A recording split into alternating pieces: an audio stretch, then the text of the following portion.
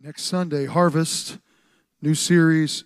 I hope that you'll be able to make it. Invite folks, because it's about this. Sometimes we make decisions and we don't like the outcome. Anybody ever done that before?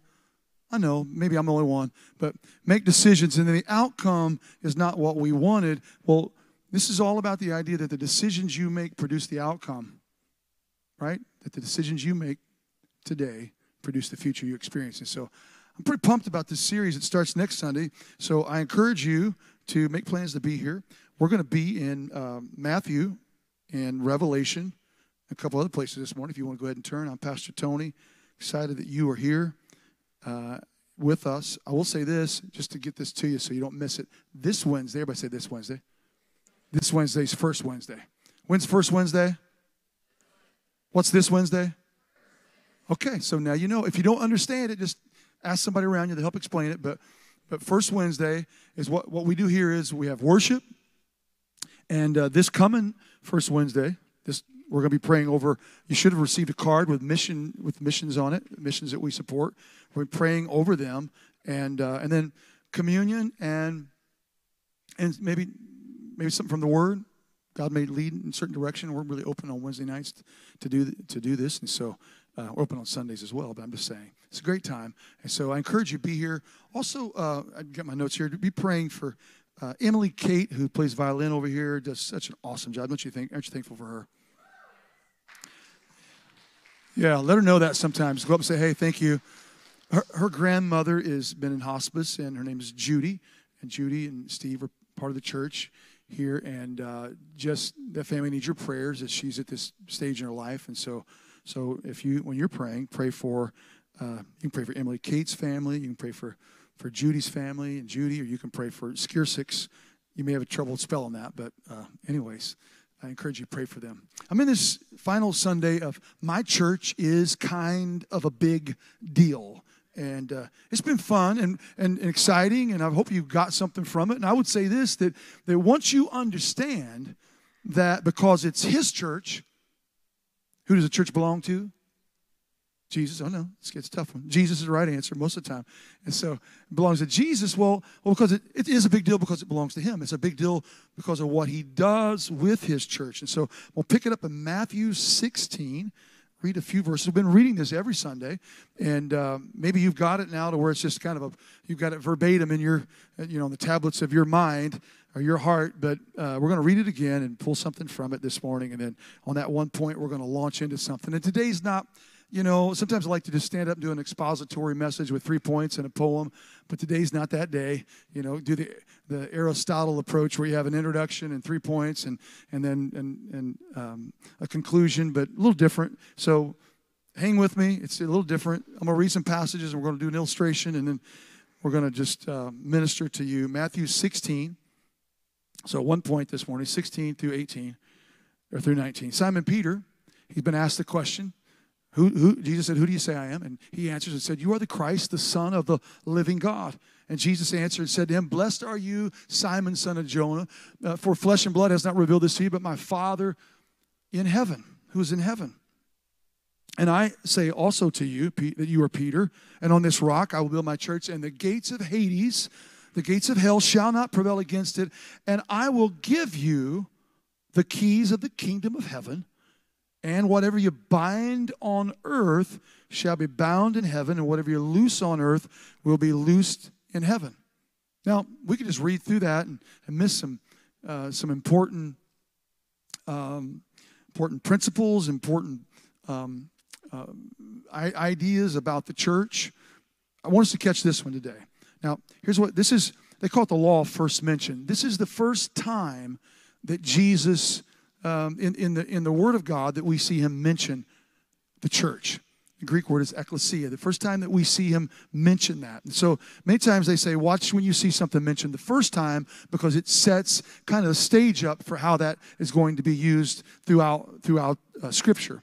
And even today, the way that's used. In fact, our word church is from a different Greek word that means the Lord's, because it's the Lord's church. But Jesus is using that word here that gives us church. And the part I want to just drill down on, he says this, I will give you the keys of the kingdom of heaven, and whatever you bind on earth, whatever you loose on earth. In fact, Jesus kind of takes the church global with first mention. Are you with me?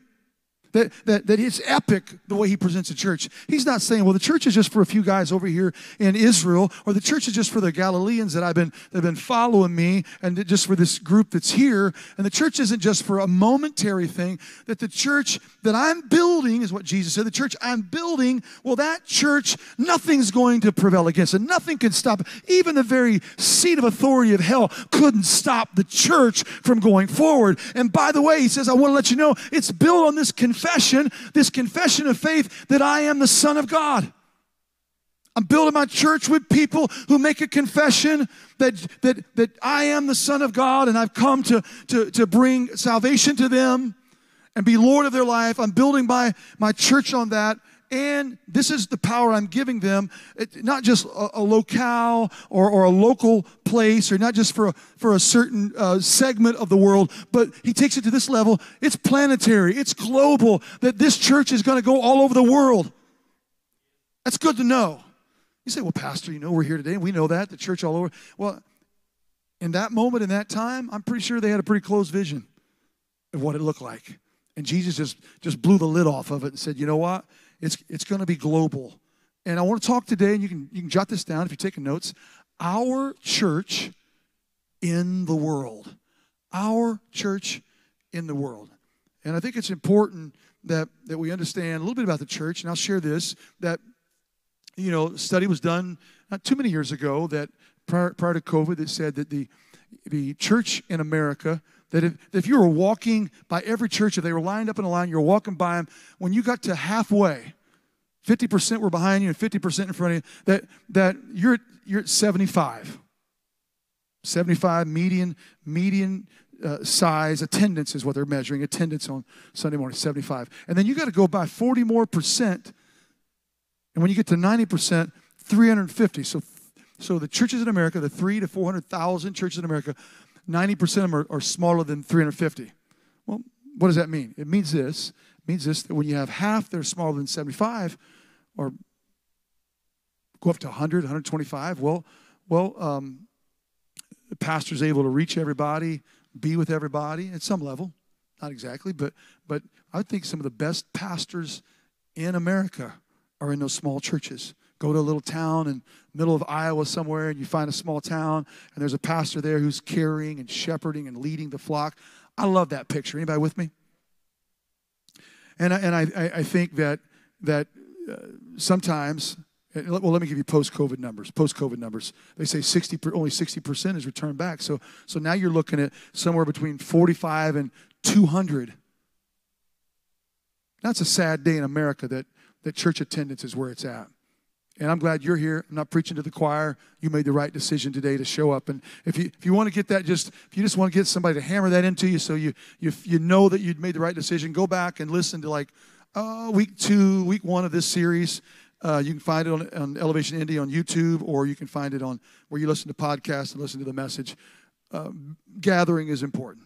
Scattering is important as well. But smaller and smaller has the church gotten in our nation. And I think what happens many times in those places is, I would say this about large church too, I could say about all churches, when we gather, well, there is a certain amount of content being created. Now, if I allow this to happen, that the only thing that I'm doing is creating content, well, I've missed what God wants us to do. If all we're doing is content creating, if all we are is content creators, well, we're kind of missing, because that's important. I've got notes here. I got stuff I won't even use today. I'm just saying this, that creating content, well, that's a part of what I do. Content from the Word of God to give to you. I would view it more as I'm giving you a message that I feel like God's given me. But part of that is content. Sometimes we write blogs or we do whatever. You create content. Some of you write songs. We've got authors in our church. We've got people who do all kinds of content stuff. Praise God for that. But I think we're lost as a church if that's all we think we are. Because I believe this, that more than content creation, more than being a content creator, we are climate changers. That's a popular way to say it, isn't it? Climate changers. In other words, that we're not just here so we can have a bunch of content to share and you walk away and now you know the first, the 5 keys about how to develop a prosperous life. Well, that's good. Get those. You can get those anywhere probably. I wouldn't trust anywhere, but you could. I'm just saying this. That's not what it's all about. It's about, and I shared this a little bit last week, being salt and light, that because we're here, the climate, the atmosphere that exists should change. How many know that the climate in our world is not always good? In fact, we're in a dark place right now, and the church doesn't need to get so consumed with creating content that we don't realize there needs to be light in the darkness, and God has called us to do that. That we shine light into the darkness, that we become the picture, the image of who Jesus is to the world. And so then I would say this, and I did the size thing. I think it helps us understand this, but sometimes, because the church has a front door and a back door. How many know that? We don't want to share where the back door is because we don't want you to ever leave. It's almost like Hotel California, right? You can check out, but you can never leave. I'm kidding about that. But here's what I do. I don't want you to go home and think, okay, we're just like Hotel California and try to memorize a song. That's not going to help you. I just want you to understand this morning, that the front door is where people come in. And so many times in our church world, we make that door so small, so it's hard for people to get in. If you don't look like me, if you don't dress like me, if you don't think like me, if you're not just like me, I don't know if you belong here. You say, Pastor, I don't think it happens. I think it happens all over the world, all over American church. Where the church, the front door is so small that it's hard to get in. When I think the opposite ought to be true. I think the door should be so wide that no matter who you are, you get to come. Are you with me? That there's nobody off limits, that God's sent his son for the world. Jesus said it like this, that God so loved the world that he sent his only begotten, the only begotten of the Father. The spotless, sinless Lamb of God came, left heaven to come to this earth. Not so a few people could get in, but that the door would be wide enough that anyone that desired to come in could come in. Now, if that sounds foreign to you, well, it is a little different because in our world sometimes we make the door so small. I've been around folks. I grew up in a very legalistic kind of place where, man, you had to measure up or you didn't hardly fit. It was hard to walk in the place sometimes. I remember my friend Steve told me when he became the pastor of an existing church, and he became the pastor there. And I know this is going to sound strange to some of you, but just kind of hang with me for a minute. A very legalistic church, and one of the ladies said, because it started growing, it was 100, and it got up to like 600 really quick. And one of the ladies was standing out at the entryway after they'd shaken hands and all that, and looked up at him and said, Pastor, I think we ought to put a sign up there that says no pants allowed. Because in that particular group, they were very legalistic and thought women shouldn't wear pants. And so he said, yeah, I mean, that'd probably be good. He said, but what are the men going to do? I'm just saying this. Sometimes we make the door so small, it's hard for people to get in. When the door should be so big that anybody could come and hear the gospel and understand who Jesus is. And when we limit that, we're not like Jesus. When we try to shut that down, we're not like him. And I shared this in the first, so I'll go ahead and share it. So I remember it was 1998, 1999. We planted a church, and I was a pastor. And we'd been someplace, and they did this song. And, I was talking about music last week. It's not a song we would have ever did, but we heard him do it at this mission conference, and it was a Doobie Brothers, Michael McDonald. And if you ever heard him sing and play, man, he's just, he should have been doing this instead of what he's doing. I'm just saying he's got this kind of ability and anointing on his life. And they did this song, and it says, you don't know you don't know me, but I'm your brother. Anybody ever heard that part? Then it goes into this taking it to the streets, and somehow they did their own arrangement and wrote some new lyrics and made it all about taking the gospel to the streets. I'm like, man, that slaps. I'm just like, I didn't say that in 1998, but I'm just saying, like, it was like it was cool beans, you know what I mean? I'm like, man. And I said, one of our guys, I said, we need to contact them and see if they'll just let us use that because we're getting ready to do something. I said, it would work so well. And honestly, I'm not typically just jumping in on something like that. But so they contact them and get the right person. And said, hey, we really love this song. It was so great.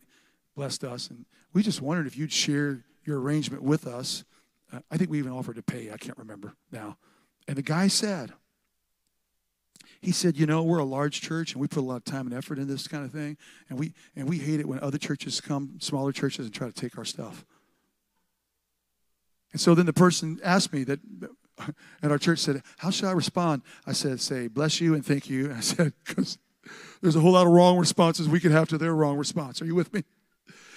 Because, track with me a minute, that the Church of Jesus Christ, well, we should be generous to one another, and we should be in the kingdom together, right? It's bigger than any one church.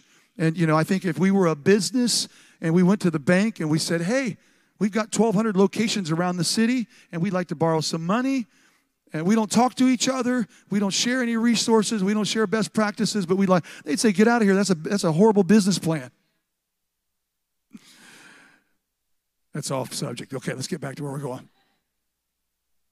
So for us, I'm going to give you real quick some of the things that we do to be the church in the world, and then I'll talk to us specifically about right here. And some of the ways is through missions.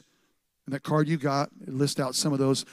Several of them are from Elevation that are on foreign soil right now, sharing the gospel. Some of them are from Elevation that are local here in our community that are taking the gospel to people. And we use these strategies. Here it is, real simple. Pray. We're going to do it Wednesday night. I gave you that card, so you could, lay it in your car ashtray and forget about it, but that you could take it home or put it where you'll see it and pray over those folks. Call them out in prayer. They need your prayer. So pray. Secondly, give. Everybody say give. We say this. In fact, there's an envelope. It's got missions on it. You can go online. When you give online, there's a place to give to missions. Missions giving is over and above your regular giving. So for tithers, it's over and above that. Or whatever percentage you've set that you give over and above, it's sacrificial giving to give to see the gospel go to some place where you won't necessarily ever be. And so we say give. So pray, give, and then thirdly, go. It may be that God calls you to go someplace. It's happened right here. We have people in Switzerland. Right now, we have people in North Africa. We have people in Romania that are right out of this body that got a call to go. We have Travis over here with Mercy. You need to talk to him sometime. Phenomenal, very unique and creative things they do to present the gospel to people. Becca here with Shepherd Community. I'm missing other folks. I know we have many that are involved in vocational ministry to take the gospel to people in creative ways, and we're thankful for them. And so your giving helps them to be able to do that. Every dollar that comes in for missions goes out to missions. And let me show you this. We give out more than we'll ever take in for missions. Some years it's been 25 to 30%. I think we're about 15% right now of our overall giving that goes outside of here. I'd love it if it was 50%. Anybody with me? Yeah. So and then opportunities. And opportunities are outreaches. Wednesday nights, we have a team that feeds homeless folks in downtown Indianapolis every Wednesday night. I talked about James 1:27. We go into nursing homes every week and share a message, some music, and ministry with people that don't have anyone else maybe to see them.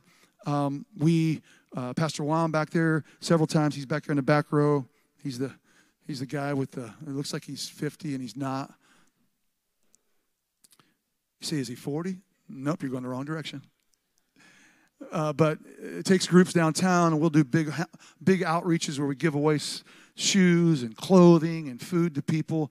I could go on. Block Party, not too long ago. Block Party is about helping people to just maybe get some hope, right? And so we do a lot of outreach. You can be a part of those. I also would say that another opportunity is social media. If you don't follow Elevation Indy on Facebook or Instagram or Twitter or YouTube, I encourage you to do that. And then, make a post every once in a while. You say, Pastor, do you really think a post is going to do something for somebody? I don't know. It might. I hung a card in Panera on the little bulletin board there, and I've had 3 or 4 people come just seeing our little card on the bulletin board over there. I'm in there sometimes, so I just put a card there. It's nothing big, nothing fancy, just boom. I said, and sometimes I'll meet people. I said, how'd you come to Elevation? Well, I saw this card over in Panera. I said, oh, okay. I'm just saying this. Maybe you share something, you post it. You know, you don't have to go all John the Baptist, but it's social media. Maybe you can. You might feel bigger than you are normally. Just say, repent. Kingdom of God is at hand. See what happens. Live stream. We stream our service every Sunday. You can share that. You hear something, you know somebody, maybe they need to hear that, share it with them. Share it on your wall. I'm just saying this. It's simple. It's easy to do, but you could be an influencer to reach the world through something very simple. And then invite. Everybody say invite. I say it like it's invite and invest. There's somebody you need to make an investment in, and then one day you pull the trigger and make an invite.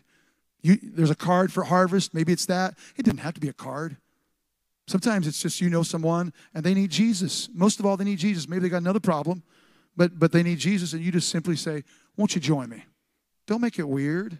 Don't make it hard. Hey, won't you come to church with me? We're gonna go to lunch afterwards, and we're just have a time to get together. Somebody will come with you with a simple invite.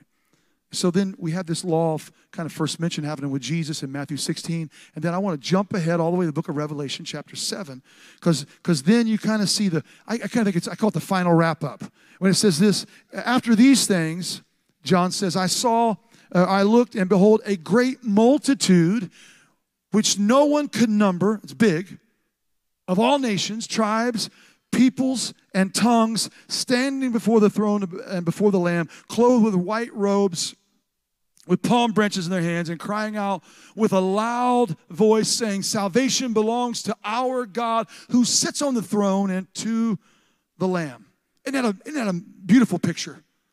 That now it's not just, right, at the beginning it was this small group of people who are following Jesus, and they're all kind of from that particular region of the world. And now, at least 2,000 years later, here you have this picture now, and it's every tribe, every tongue, every people group, every nation is represented. Not just a few, not just some, but from every part of the world, people are gathered, and they're worshiping God together as one. And what a beautiful harmony. Can you imagine the harmonies we're going to hear? I was telling the first service, my granddaughters, I got 3 of them. One is going to be 2 this week. The other one is 4 in a few months. And then the other one will be 7 in November. Sophia, Lucia, and Olivia. And sometimes I'm in the car with them, and they're in the back all strapped and buckled in with helmets and bubble wrap on them and all that stuff, you know. And they'll be back there singing. Sometimes singing a song, you know, like Reckless Love of God or something. And they're back there singing. And I'll hear them. Or Waymaker, they like that one. They're singing, you know, Waymaker. And I'll hear them, and they're harmonizing. Now, nobody's ever taught them to harmonize. I bet they don't even know that word. They've never had a voice lesson. They've not been instructed in what a soprano and a tenor and an alto is. They don't know the difference. But back there, I'll hear them. And I didn't know. Lucia and Sophia, they had it down. Like they'd sing all the time. And here come Olivia. And now Olivia's kind of coming in there, her little squeaky voice, and she's just right there, all layered, sounding beautiful. That's what a family can do. Family harmonies are some of the best harmonies. I'm just saying this, that here's the metaphor that God gives. We're a family. And even though, I talked a little bit about it last Sunday, even though maybe there's somebody you don't know and you meet them somewhere far away, we're a family, and one day we're going to stand there, and maybe you could never, get the note. Maybe people told you it'd be better for you to worship silently instead of sing out loud. But on that day, we're all going to lift up our voices. It's going to be a beautiful harmony. Because that kind of harmony, it didn't come from any other organization or institution. The church has the corner on that. I'm not talking about music right now. I'm talking about the unity and diversity that we have. 1 Peter 2, verses 4 and 5, this is kind of in the middle, what God is doing. Coming to him as to a living stone, rejected indeed by men. Who's rejected? Jesus, right? But chosen by God and precious, that we are with him in this. You also, as living stones, are being built up a spiritual house, a holy priesthood, to offer up spiritual sacrifices acceptable to God through Jesus Christ. Isn't that powerful? That God's fitting us in and building this spiritual house so that one day all together with God's people will gather as his church. 1 Corinthians chapter 6, verse 9 says this. Paul's correcting a problem that the Corinthian church has. He said, do you not know that the unrighteous will not inherit the kingdom of God? He's like, you should know this. Do not be deceived. Neither fornicators, nor idolaters, nor adulterers, nor homosexuals, nor sodomites, nor thieves, nor covetous, nor drunkards, nor revilers, nor extortioners will inherit the kingdom of God. And here's the hope, because you just got all negative. It sounds like, well, nobody's going, all these people. And he says this in verse 11, and such were some of you. It's almost like in his letter, he's pointing at them saying, and such were some of you, but you were washed. You were sanctified. You were justified in the name of the Lord Jesus and by the Spirit of our God. That God says, you know what? This is who you were. This is the kind of people you were. But now, because of the grace of our God, because of the person of Jesus Christ, there's been a transformation, and now you've been cleansed and sanctified and washed, and heaven will be your home, and you'll sing the harmonies of the holy one day before God and his throne. And I would say for all of us, never get to the point in your Christian walk that you look down at someone that's not crossed the line of faith to trust Jesus, and you look down at them in a condescending way and think, look at them and how bad they are. Because you know what? We were all there at one time. Thank God for his grace. Right? If not for the grace of God, where would we be? And so here's a truth from the last few weeks and from this morning as I read this passage. Jesus is building his church. Nothing can stop his church. Faith in Christ is the entry point. Not because you signed up for a church, not because your grandma and grandpa were Baptist or you went to Catholic church. That didn't make you a Christian. Not because, somebody else is praying for you, but you haven't prayed yourself. No, faith in Christ is the entry point. The gospel includes everyone. The gospel, the good news is for everyone. Not for a select few, not for an elect few, I will say. It's for everyone. And there are no disqualifiers. No. You say, but, what about this sin? Well, no, Jesus. You say, well, what about, there's the one about blaspheming the Holy Spirit, Pastor. What about that one? I'm like, well, I don't think you'd be here today if you were there. You wouldn't even be thinking about it. I've had people come to me, well, I feel like maybe I blaspheme the Holy Spirit. I'm like, I don't think you'd even be concerned about it if you did it. There's a picture in Romans chapter 1 where people, they just fall into a reprobate scenario where there's no turning back to God at all. And there's a place, can you get to a place where you've just said no to God and you've taken on everything that's anti-God in your life? Do you get to a place where you can't see through the darkness and get back to God? Yes. Right? There can be a point of no return. But I just say this, if you're worried about it, you're not there. You're not there. And I think that understanding that there's no disqualifiers is so important. Because what we like to do sometimes is, we've been saved for long. They say after you've been saved 12 years, you have no outside friends that don't know Christ. That's the way it usually runs. And I would say this, that we can't be that number. We can't be that stat. Are you with me? We can't be that statistic. You need to be in the world and meet people that are of the world and help lead them to Jesus. Don't just get isolated in this box. This isn't an ice box, by the way. We don't want cold and dead. We're not God's frozen chosen. We need to get out into the world, and you need to meet somebody that doesn't know Jesus and represent Jesus to them. It may be somebody that doesn't look like you, think like you, or at all like you that God would lead you to. And if you pray about it, he'll lead you to people that need Jesus. You say, well, I'm afraid I might become like them. Well, don't hang out with them yet then. But if you've been saved 12 years and you're still afraid, you need to dig into God's word and create a prayer life. Here's what Jesus does. Jesus challenges the status quo. And that's what's happening in his time. They've made the door so small. I mean, these Pharisees, they don't want anybody in. And I just lump them all together. The Sadducees and the scribes and the teachers of the law, they just really have made it so hard for anyone to have any kind of experience or relationship with God. They're almost closing the door while they themselves lead unrighteous lives. All you got to do, here's a study how Jesus responds to the religious people of the day. And by the way, the Pharisees are the ones, when you look at modern Judaism, it's mainly Pharisaical. That's the ones that continue to exist. All the other ones are kind of fell by the wayside. And I would say that in the church, that the opportunity to be inclined to be Pharisaical is a real threat that all of us could find ourselves in. Because after you've done it a while, well, the stench of sin just bothers you. Are you with me? That when people just continue in that, well, we could get to the place where we feel like we're clean and they're unclean and we don't want to come in contact with them, when Jesus did just the opposite. You realize the woman that touched the hem of his garment, she was unclean according to their standards. And I'm just going to be real honest with you that when she touched him, well, that could have changed a whole lot of things. But Jesus ministered to her and brought healing. He didn't get upset because of where she's at. I want to just dig into a few people that Jesus dealt with. Because the Pharisees, well, they were concerned with keeping people out. And Jesus was breaking that mold and challenging the status quo. There was the whole tax collectors and harlots. In fact, Jesus in Matthew 21:31, that verse, he's kind of summing up a story that he's telling about two brothers. And he asked the question, which of the two did the will of his father? And they said to him, the first. And then he said to them, assuredly, I say to you that tax collectors and harlots, that's an old word, right, enter the kingdom of God before you.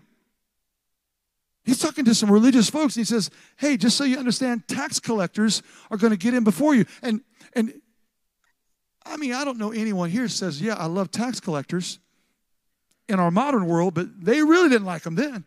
Because a tax collector was a Jewish person who went to work for the Roman government, and everything that they got over, that what they had to give the Roman government was theirs, and so they lined their coffers and filled their pockets by cheating people and scamming people. And the Jewish people looked at them as like traitors and like, what are you doing? How do you do this to your own? And so they were despised, and people didn't care about them. They didn't want them in their company. They were looked down upon. And Jesus is saying, even these people that you have just segmented away from yourselves, they have an opportunity to be in my kingdom. I said the word harlots, it's an old word. I would say some of your Bibles may say prostitutes, but I don't think that does enough. What he's saying here is that whether it's professional or unprofessional promiscuity, guess what? There's hope for them, and the door's open for them to experience a new life. They're not excluded. They're not excluded. In fact, when Jesus is at Simon's house and the lady that's washing his feet with her tears and drying them with her hair, Simon is thinking, well, if he knew what manner of woman this is, he wouldn't allow her to do that. And all the while, Jesus is just breaking the mold and saying, you know what? I'm going after people that nobody else is going after. I'm opening the door. I'm busting the door. I'm going to take the veil in the temple, and it's going to be broken in two from top to bottom, because I'm reaching out for anyone and everyone. Luke 8, verse 11, woman caught in the act of adultery. Now, she's caught in the act. I think sometimes in our modern, preachers try to sanitize everything so it doesn't sound too bad, and sometimes that's good. You don't go back to the little kids and tell them, hey, here's a story of Noah's Ark, and there's dead people laying everywhere, right? You don't give them the whole story, right? So in trying to sanitize this, I think we haven't presented it accurately. This woman's caught in the act of adultery. She probably is unclothed or has grabbed something maybe on her way out to try to cover up. It's embarrassment. It's not what she was doing was right. Well, that was wrong. And Jesus doesn't have any problem letting her know that was wrong. But Jesus, after he's dealt with the accusers and those that are condemning, he said, where are your accusers? She said, there's no one, Lord. And Jesus said to her, neither do I condemn you. Go and sin no more. You could say the immoral person, right? The immorality. Jesus is saying, hey, the door's open. The door's open. I'm not condemning you. I didn't come. John 3:17 says that Jesus didn't come to condemn the world, but that through him the world might have life. So he's not here to condemn. Neither is he condoning. He says, right? Neither do I condemn you, but hey, don't continue this lifestyle. Go and sin no more, right? So understand this, that the door's open. The door's open with Jesus in Luke 15:2. The sinner. They say this about Jesus, that they complain about him, and they say, this man receives sinners and eats with them. They even tried to, King James says wine bibber. What does that mean? That he was a drunk? No, Jesus wasn't any of those things. He just wasn't afraid to go to the people that needed. He says it like this, that it's not the people that are well that need the physician, it's the people that are sick. In our world right now, there's a lot of sick people, sin-sick people, confused, disoriented, messed up people that need to hear the gospel. They need Jesus. I mean, Jesus is on the cross, and he reaches out to the thief. It's like he's been there all. He's been present with everyone. It's his final hour, and he's hanging on the cross. And Jesus is like, hey, just one more time. Anybody raise their hand that needs Jesus? The thief's over me. I'm paraphrasing on all this right here now. But he's over there, he knew who Jesus, by what he says, he knew who Jesus was. At least he knew that Jesus was a holy man, someone that was teaching and that the Son of God had become the reference point, and that he was here on the cross now. And this man has this little dialogue with Jesus, and Jesus doesn't shut the door and say it's too late. Because sometimes we could think, well, the process is just taking too long. I mean, I love it. I shared Harold's story last week. If you weren't here, Harold shows up at church not because he wanted to, but because he wanted to please and do something right for his mother. Shows up there, no intention of changing his life. Well, I don't want to change my life. I'm just going to church because I need to. Ends up, because of what God does in that moment, ends up going out, gets his cigarettes, throws them away, goes home, pours out his alcohol, gets rid of his marijuana. Totally wholesale change. Are you with me? Like not just a little bargain sale, man. He just wholesale change. And I want to tell you, that can happen for you. And I also know sometimes, man, we need time to process, and we're walking through, and maybe we're struggling with, hey, because here's what happens. We're hanging on here, but we know we need to go there, and we kind of feel this tug-of-war thing. Anybody, when you came to Christ, was experiencing that? You were being pulled back, and maybe it took you a few times to show up. And I would just say this, that the process for that guy on the cross, I don't know what it was, because it seems like he knew who Jesus was. But in that moment, Jesus didn't shut the door. Jesus is the ark. We're still, if you picture Noah and his ark, the door was open, and while the door was open, check this out, anyone could have went into the ark of safety, and no one did, except Noah and his family. And I would say this, that the door is open still, and Jesus is the ark. And in that moment, Jesus didn't shut it down and say, no, you're going to be with me in paradise. And the other thief could have experienced that as well, by the way. They're rejected. Jesus heals a blind man, a man that's born blind. This is who Jesus brought into the kingdom. He's born blind. Jesus heals him, and then the Pharisees and the teachers of the law, they just get all flustered about it. Kind of a weird thing to get upset about, isn't it? Somebody comes in here blind, we pray for him, and goes out and can see. I'm like, woo! That should be something everybody celebrates. Even if you're somebody, you say, I don't believe Jesus heals today, and somebody gets their blind eyes open, you're like, yeah, that's good though. Used to, I haven't done it in a while because people have private rooms more, but used to, I'd go see somebody in a hospital to pray with them, and I'd be there praying with them. And then there's somebody in a bed next to them. And for me, this is me. And maybe I'm just the guy that does this, and maybe you think it's awkward for me to do it. I don't know. But I look over and I see him laying there, and I'd say, hey, is there anything I can pray for you about too? And I've never one time had anybody tell me no. I don't know what they thought. I don't know if there was a Jesus follower. I don't always know the situation. I said, but how can I pray for you?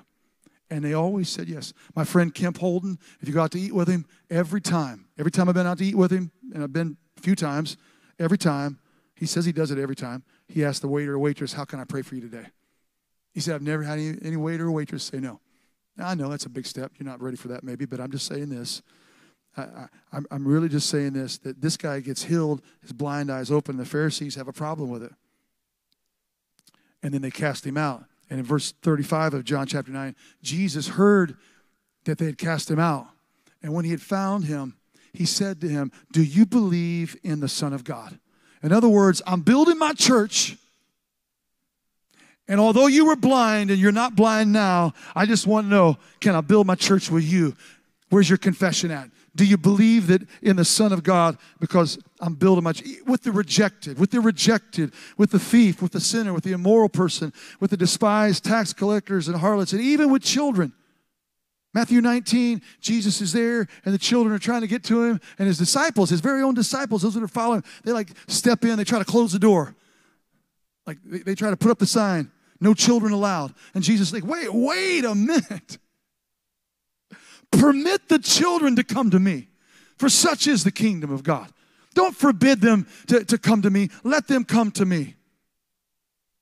And I think that when we understand Jesus is opening the door wide. Everybody say wide. Wide.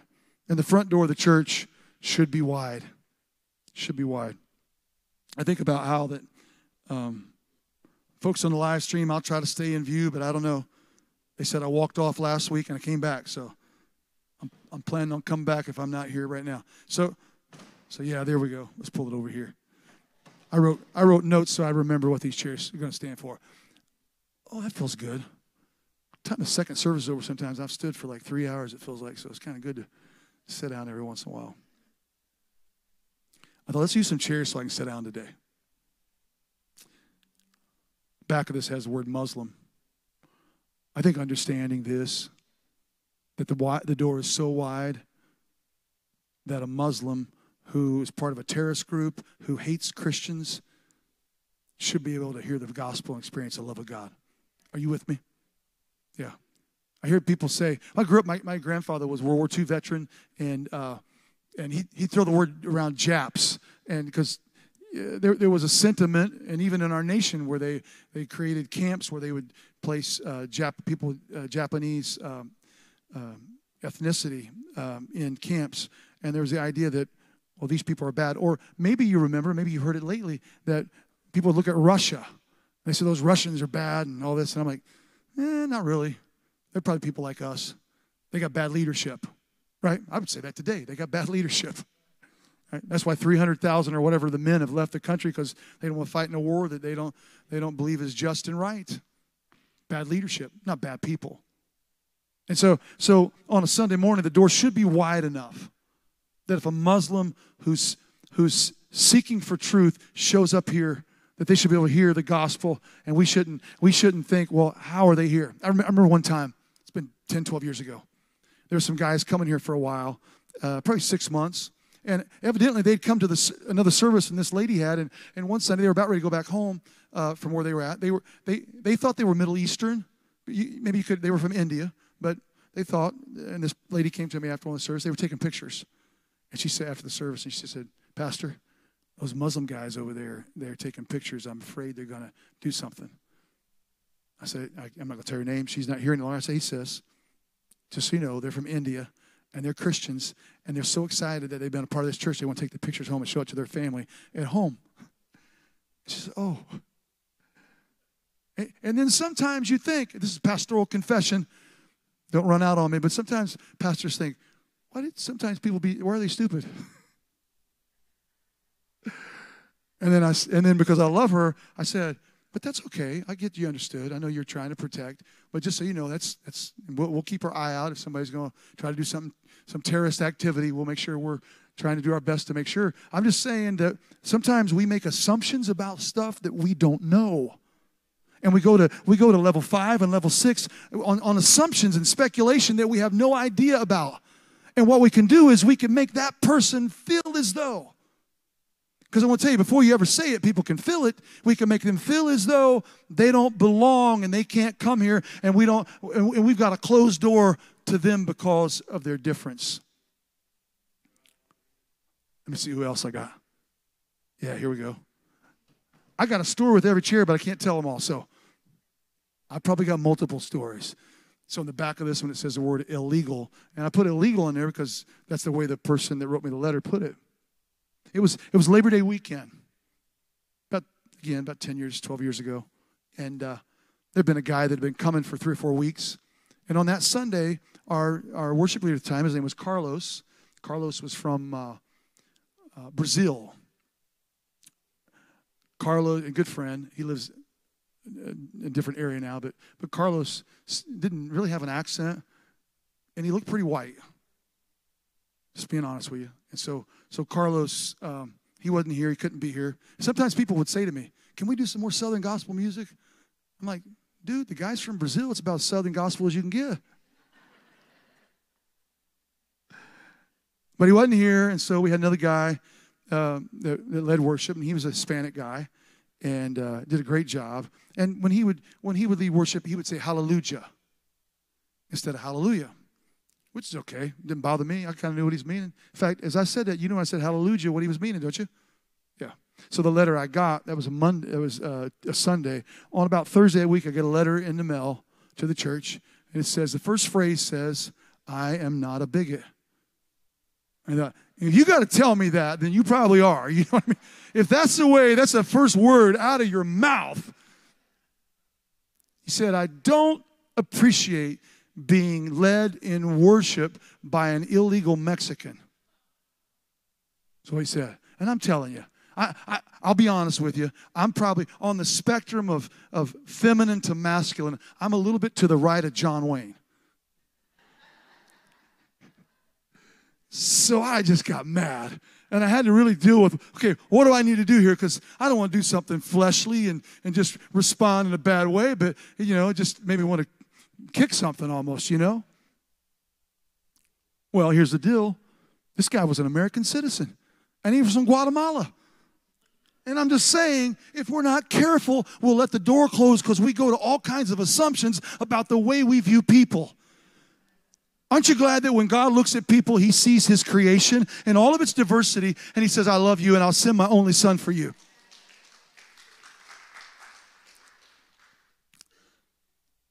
I got to shorten my story. Okay, here's one.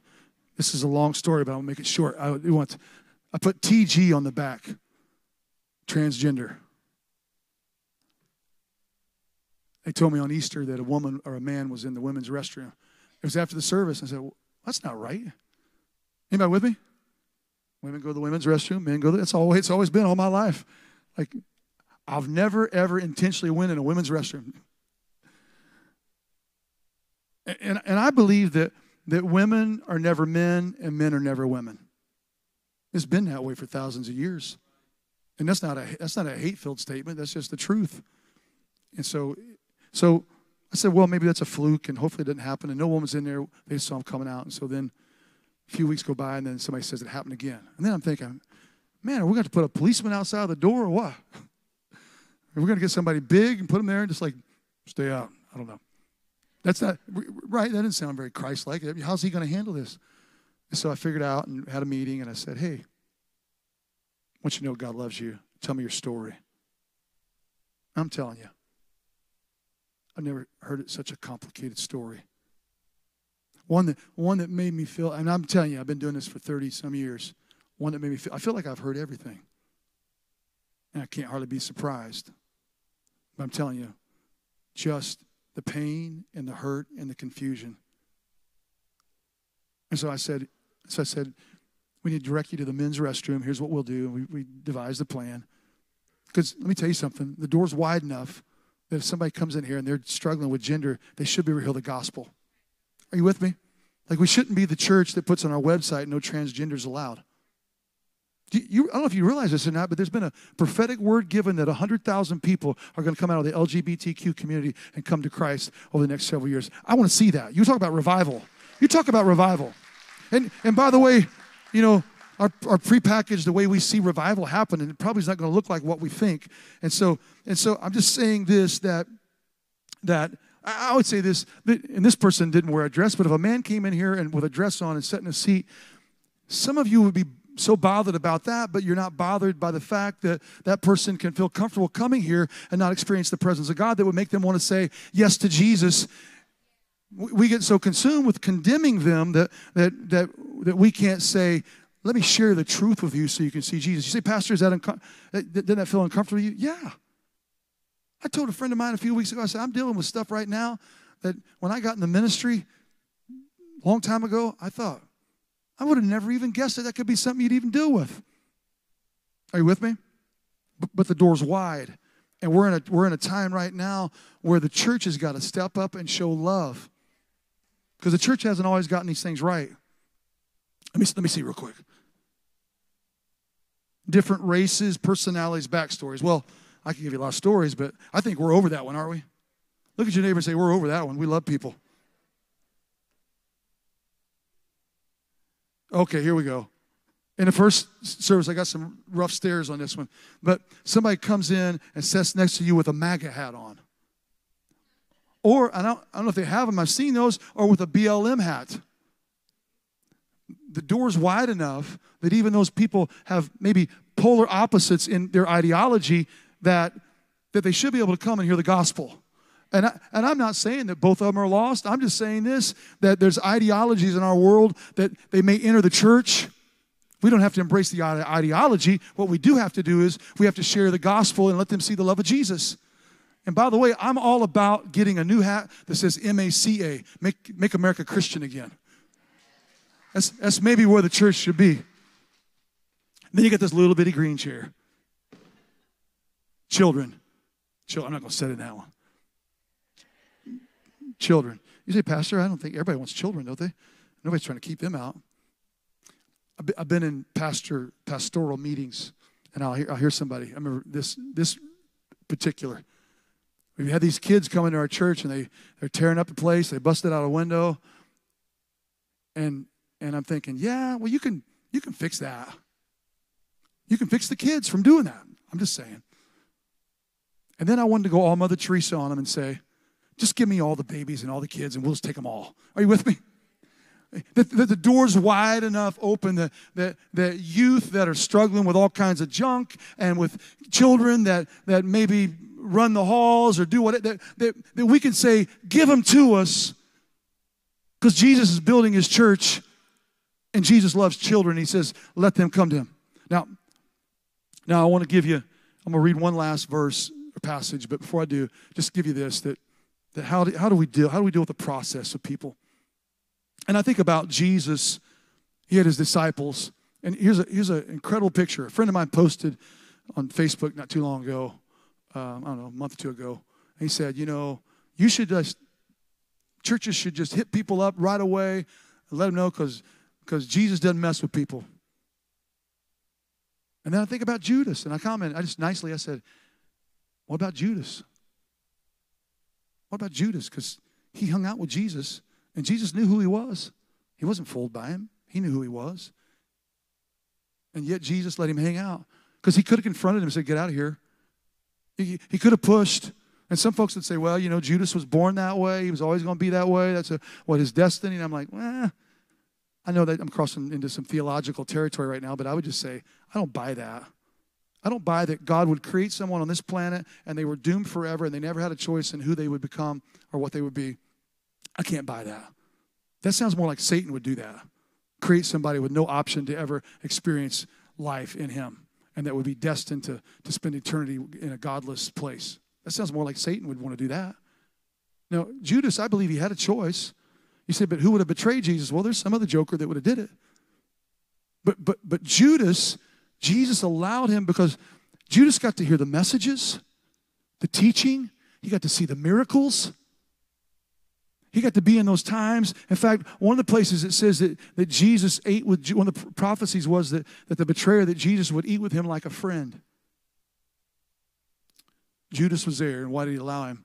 Well, maybe there was a hope that Judas would hear something, that he'd get over his love of money, because it looks like that's what he had, that his love of his own agenda, and that he would come to, by the way, I don't think anybody else struggles with that here, but love of our own agenda, but he would get over that and he would experience Jesus and new life. And I think about how that, to me, Peter and Judas, well, they're not too awfully different. Peter did something different than what Judas did. Peter repented. In fact, it sounds like when I read in the Gospels that Jesus locked eyes with Peter as Peter was denying him. But Peter repented. Peter repented. And I'm just saying this, that Judas, Jesus would welcome him through the door. that he might hear the truth. I'm talking about using Judas as a metaphor that he would welcome him. 1 Corinthians 9, verses 19 through 23. Wrapping up with this. For though I am free, the words of the Apostle Paul, though I am free from all men, I have made myself a servant to all that I might win the more. And to the Jews I became as a Jew that I might win the Jews, and to those who are under the law as under the law that I might win those who are under the law. To those who are without law, as without law, not being without law toward God, but under law toward Christ, that I might win those who are without law. To the weak I became as weak, that I might win the weak. I become all things to all men, that by all means I might save some.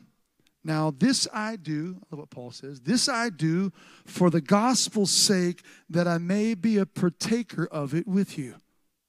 And Paul's saying, I want people to see Jesus. I want to hear the good news. And I'll go through some difficult places, and I'll make myself, I'll talk about NASCAR races to a guy that likes NASCAR, and I'll try to talk about, I don't know, ballet to somebody that likes ballet. I don't know. I wouldn't do very good because I'm on that masculinity scale way over there, but I'm just saying. Stand with me real quickly. We're going to pray. And just give you this morning, that if you're here and you say, hey, Pastor, I am in that place of just, I've not crossed the line of faith yet. I've not made that step yet. And I've been processing it. Or maybe you say, hey, I've got some hang-ups and some stuff in my life. I got some stuff that I know that's holding me from becoming what I need to be in Jesus. And I can't seem to work through it. I'm just saying that today, somebody shout today. Today you can experience freedom and walk out of here different. And today you can make the first step toward a journey that is a 180 from where you're going. And you can experience life and peace in Christ today. I don't care where you're from. I don't care what your story is. I don't care what kind of baggage you might have or what you've dealt with in life. You haven't created this, you haven't committed this sin great enough that God can't intervene in your situation. You may say, well, you don't know how hopeless and how overwhelming what I'm dealing with. I don't, but I know that He does. And He is the answer. He is the answer. And maybe you're here today and you say, hey, I've got a little callous and a little cynical with people. And maybe you say, hey, I've made some assumptions about people, and I've taken a few steps, and I've been closing the door. And I need the Lord to help me to open that. Maybe it's in your personal life. Maybe it's in your view of ministry, wherever that's at. I just know this. God can and will help you today.